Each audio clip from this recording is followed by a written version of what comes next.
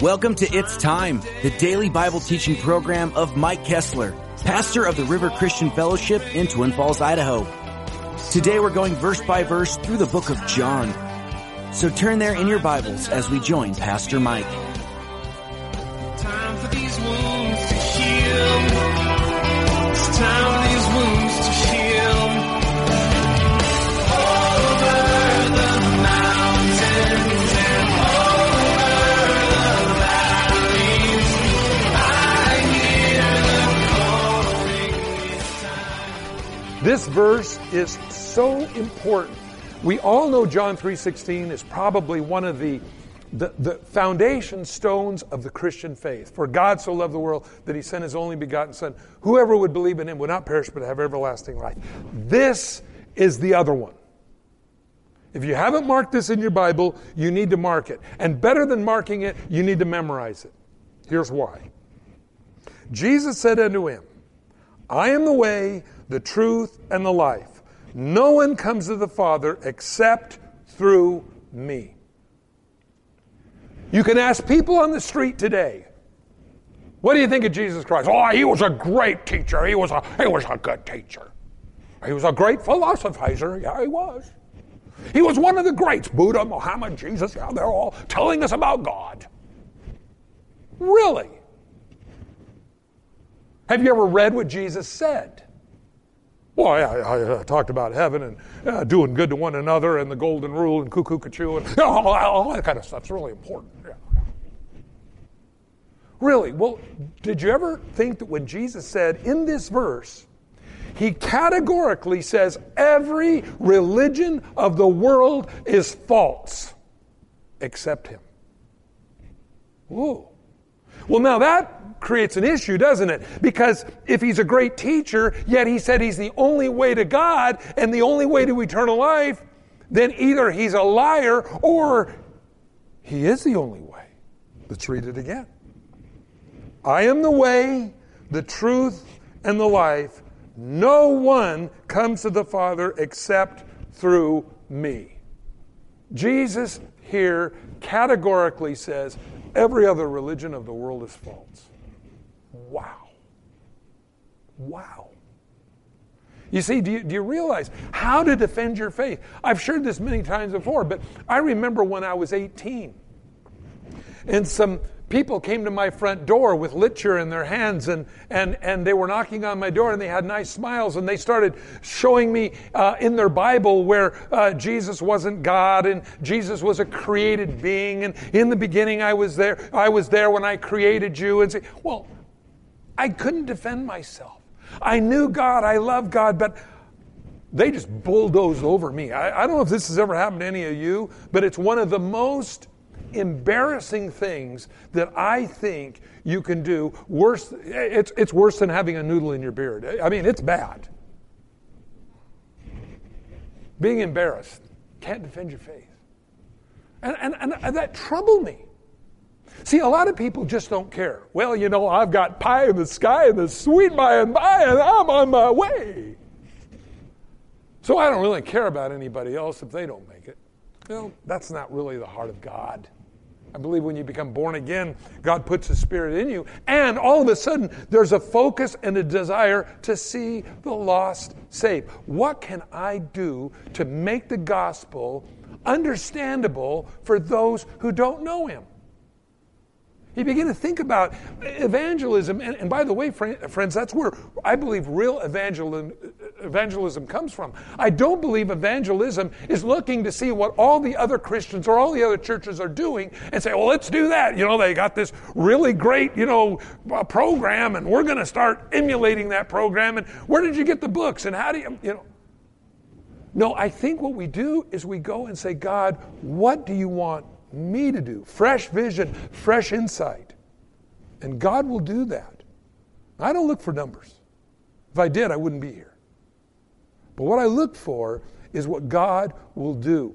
And the thing is that I see that God inspires us to do things that seem to be impossible. And in doing that, you're going to be challenged. Your faith is stretched. You're going to go beyond what you physically, mentally, spiritually can do. if you're really in the Spirit of God. But that's where the miracles are. That's where God intervenes. That's where you see the power of God. And when you see the power of God, you can go, I can keep going. Because it connects. And I've shared this many, many times before. People have called up and said, well, why was God such a God of miracles in the Old Testament and the New Testament? It doesn't do anything anymore. The world comes out and has a statement, God is dead. That's their solution for that question. But the truth of the matter is most Christians don't live close enough to the border to have a miracle in their life. I want to see God do that. Are you ready for the trial that comes along with the Christianity so God can do a miracle in your life to say, wow, He is real? I like that. It's the way God works. He says, no one's comes to the Father except through me. The only way. The only way. And you know what's so amazing? God has put that in you. What that it tells me, it isn't church mantras. It isn't church's creeds. It's simple faith in Jesus Christ. You know, we often talk about, and I've gotten this question before on Every Man Answer, about where does the sinner's prayer come from that so many churches pray at the end of a service for people to come to Christ? Well, really, it's a compilation of many other places in the Bible where people have come to Christ. It's true. Remember the thief on the cross? Remember the sinner's prayer of the thief on the cross? He said, remember me when you come into your kingdom. He said earlier to the other thief, when the other thief was reviling Jesus, if you're really God, save us and save yourself. The thief on the cross, the other one said, we deserve to be up here. We're guilty. But this one has done nothing wrong. And he said, remember me when you come into your kingdom. And Jesus said, today you'll be with me in paradise. That was his sinner's prayer. Remember the woman caught in adultery, thrown at Jesus' feet. And they came piously saying, the law says, Jesus, we should stone her. What do you say? Because they knew if Jesus said, don't stone her, he would have transgressed the law. And therefore, if he transgressed the law, we can disregard everything that he says. And if you can disregard what they say, you can disregard the person. And so Jesus bent down and wrote in the sand. And he wrote in the sand the second time. Now, this was kind of uncommon because we don't know what Jesus wrote in the sand. Some people surmise that, well, maybe the fantasies that these people had that were ready to throw stones at this woman. Some people wonder if he didn't write according to the law, the man was to be brought also. Where's the man? Some think that Jesus also may have wrote in the sand the very thing, how did you catch her?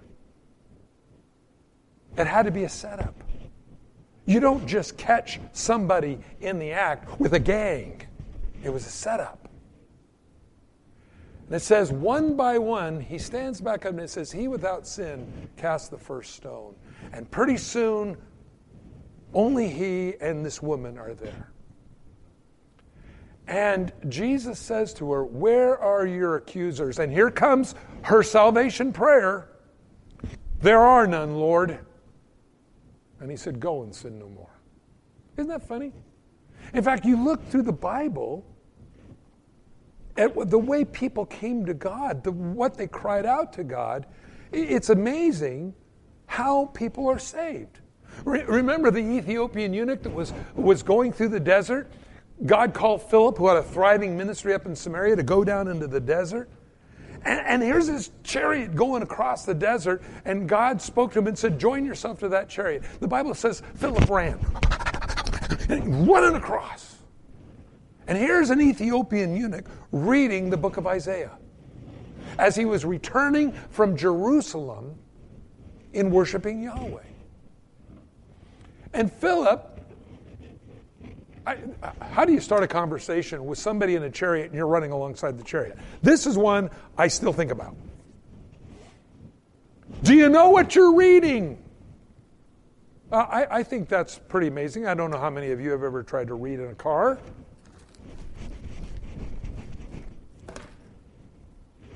But this guy was so wanting to know more about God. You know, the Bible says when you seek me, you'll find me. You search for me with all your heart. And here, you know, he's running around and he goes, do you know what you're reading? And here's a guy running along. You know, this is kind of weird. We're out in the middle of, you know, the Mojave Desert. And you're running alongside of me saying, do I know what I'm reading? Where did you come from? Commanded the chariot to be stopped. He got up into the chariot and began to reason with him out of the book of Isaiah. Is this man speaking of himself or speaking of another? Philip reckoned with him who Jesus was. And as they're going along, his salvation prayer is, here's some water. What causes me not to be baptized? And Philip said, nothing if you believe with your whole heart. And he commanded the chariot to stop. They got off the chariot. He went, baptized him. And when he came up out of the water, the Bible says the Holy Spirit, God supernaturally moved him from that water over to the coast, over to Azotus on the coast. Now, it's a type of rapture, if you will, if you understand that God supernaturally moving bodies around via the friendly skies of Jesus. Moved him from, I could just see the Ethiopian eunuch going, where'd he go? You know, pulling the water back. He was here a second ago. Where's he at? It doesn't say he came riding up to him on a horse, so his horse is still there. He vanished. Imagine what that Ethiopian eunuch thought. You see, God does amazing things. God does amazing things with us. And as it says here, no one comes to the Father except by me. Isn't that great to know? That it's not a process, it's immediate. You don't have to wait till you die to know you're saved. And by the way, if you're wrong, it's too late to do anything about it. The last verse, we'll stop here. Verse 7. If you'd known me, you would have known my Father also. And from now on, you know him and have seen him. Jesus speaking of himself, claiming to be God. What an awesome God we serve. So, God's compelling. Go outside the box. Let him do something for you. We don't look around and see what everybody else is doing, because what everybody else is doing has been done. And in fact, maybe God did tell him to do that. But I can't wear somebody else's shoes. So God's got something individually and collectively for us all to do. And so I just want to encourage you this morning, think about that. That God prepared and has a place for you in heaven, especially for you. I like that. Isn't it going to feel good when you finally leave this earth, you go to heaven, and God's taking you down where you're going to spend forever? There's a little RSVP reserved for you, a little sticker right there on the door. Wow, they knew I was coming. I'm not a surprise. I'm not a mistake. They knew I was coming. See, God has a place for you. Now, he has a place for you in heaven forever. But he also has a place for you today. And that's what God wants to do for you. Give you that place today. And you know, when you're in the place that God has for you, you're never lost. You won't have your heart troubled because you know where your God wants. I'm not saying everything is going to go your way, contrary to what a lot of the, so to speak, preaching going on today in our world says. You accept Jesus, everything will go your way. Friends, I can just about guarantee you this. If you accept Jesus Christ today, everything will not go your way. Isn't that great to know? Because the course of this world is perishing. It's the live ones that swim upstream. So don't feel bad about that. You just say, okay, God, you're going to do something new. I'm here for you to do it in me. And never limit God for what he can do. And sometimes those little unctions that you'll get, Those thoughts when you're praying that just don't go away, that could be God's voice telling you to do something. I used to, when I pray, I always think about God, and this is back in the 60s and 70s, the Jesus movement. Everybody had, well, use your imagination, hair. And I thought, I see my generation being influenced through media and through radio. We need that. But the Christian radio stations were playing Bringing in the Sheaves and Ain't It a Beautiful Day. Nobody was listening. And I thought it would be so good if we could do that. And I just wouldn't let the idea go. I'm telling you, if God stirs your heart, there's a reason why. We're not just saved to set apple pie in the sweet by and by, but we're saved for a reason. And we're all part of what we do. And I look at that, and I was listening to the message the world was bringing. If you can't be in love with the one you love the one you're with. Oh, that's great! And you listen to the ideology and the philosophy of the world that has come through the media. The world, America, is seduced completely by the media. You realize how much we are influenced by what we hear, by the evening news?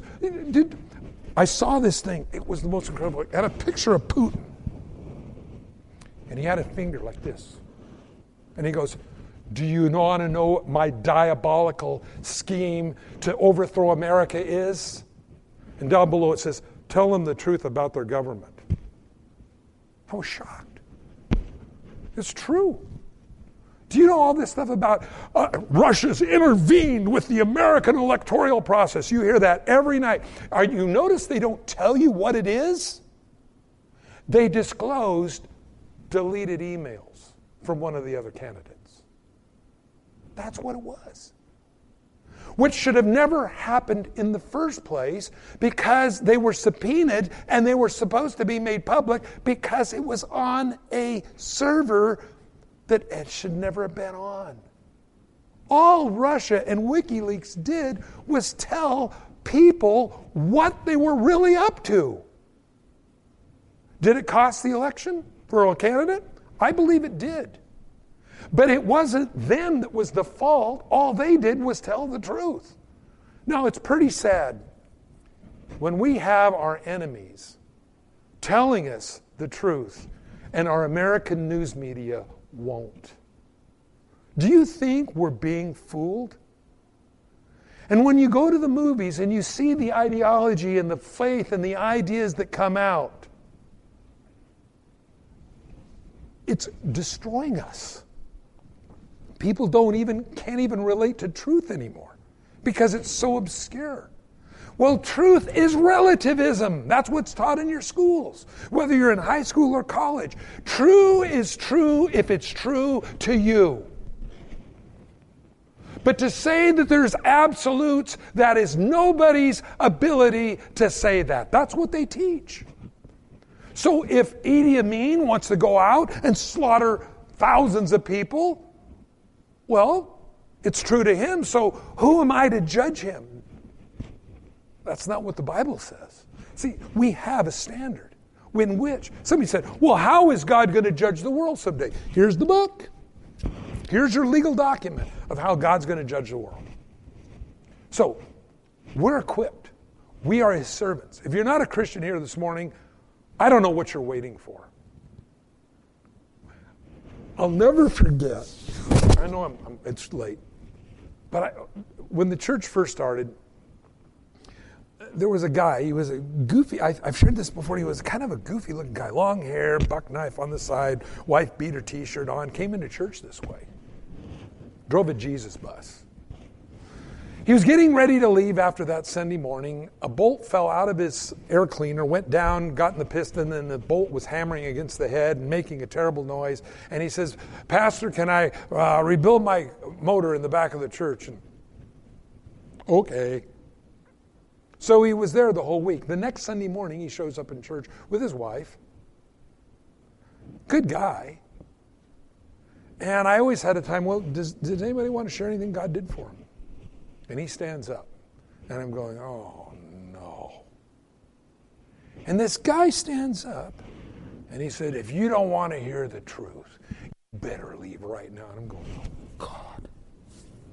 And he started going through the crowd. And he had the word of knowledge, this gift in the Bible. He said, you back there, you've been wondering if your son's ever going to get saved. I want you to know he is. God's working on him. Don't worry about it. And you, and he went through the crowd. And then he stopped and he said, you come up here right now. And I'm just going, oh, God. And he comes up and he goes, God's been following you all over the world, hasn't he? I suppose over in Germany, huh? And he goes, yeah, in the military in Germany. He goes, are you going to accept Christ or are you going to die? I'll accept Christ. He prayed, accept the Lord. The guy's in the ministry today. Weird.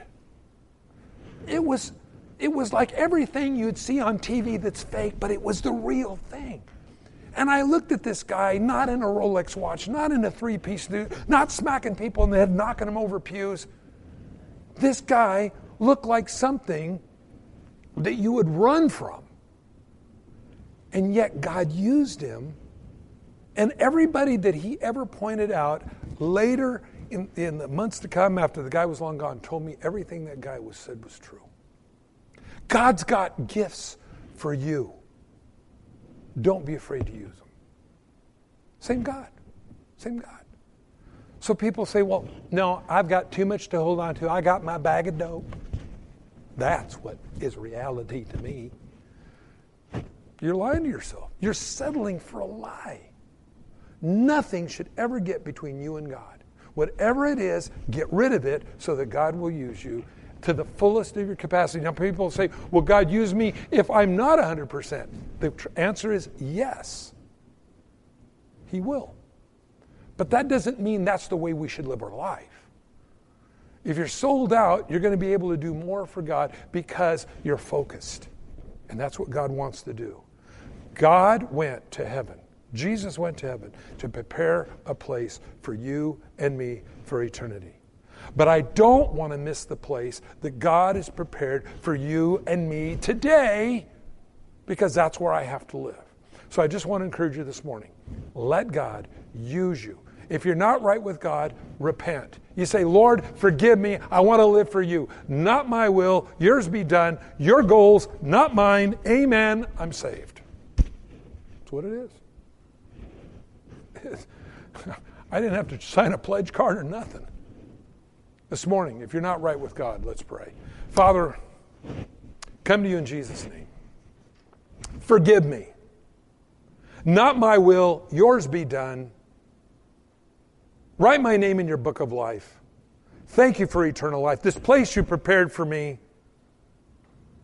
And let me get on now with my life with you so we can do something to change the world.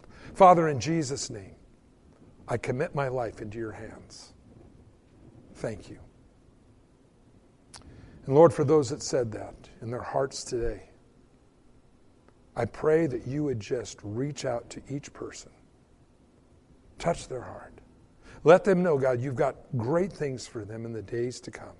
And you have prepared this place for us. And so, Lord, may we function in it. In Jesus' name. All the things that we've been through in life have brought us to this point for your purpose. So may we meet that challenge. May you bless each person here in Jesus' name. Amen. Thank you for joining us on It's Time, as Pastor Mike teaches verse by verse through the Bible. If you've missed a program or would like to catch up, you can do so by getting it from the It's Time podcast in the iTunes Store, or by downloading it from the It's Time website at theriverchristianfellowship.com/It's Time. On behalf of Pastor Mike and the rest of us here at the River Christian Fellowship, thank you for listening, and tune in next time for It's Time.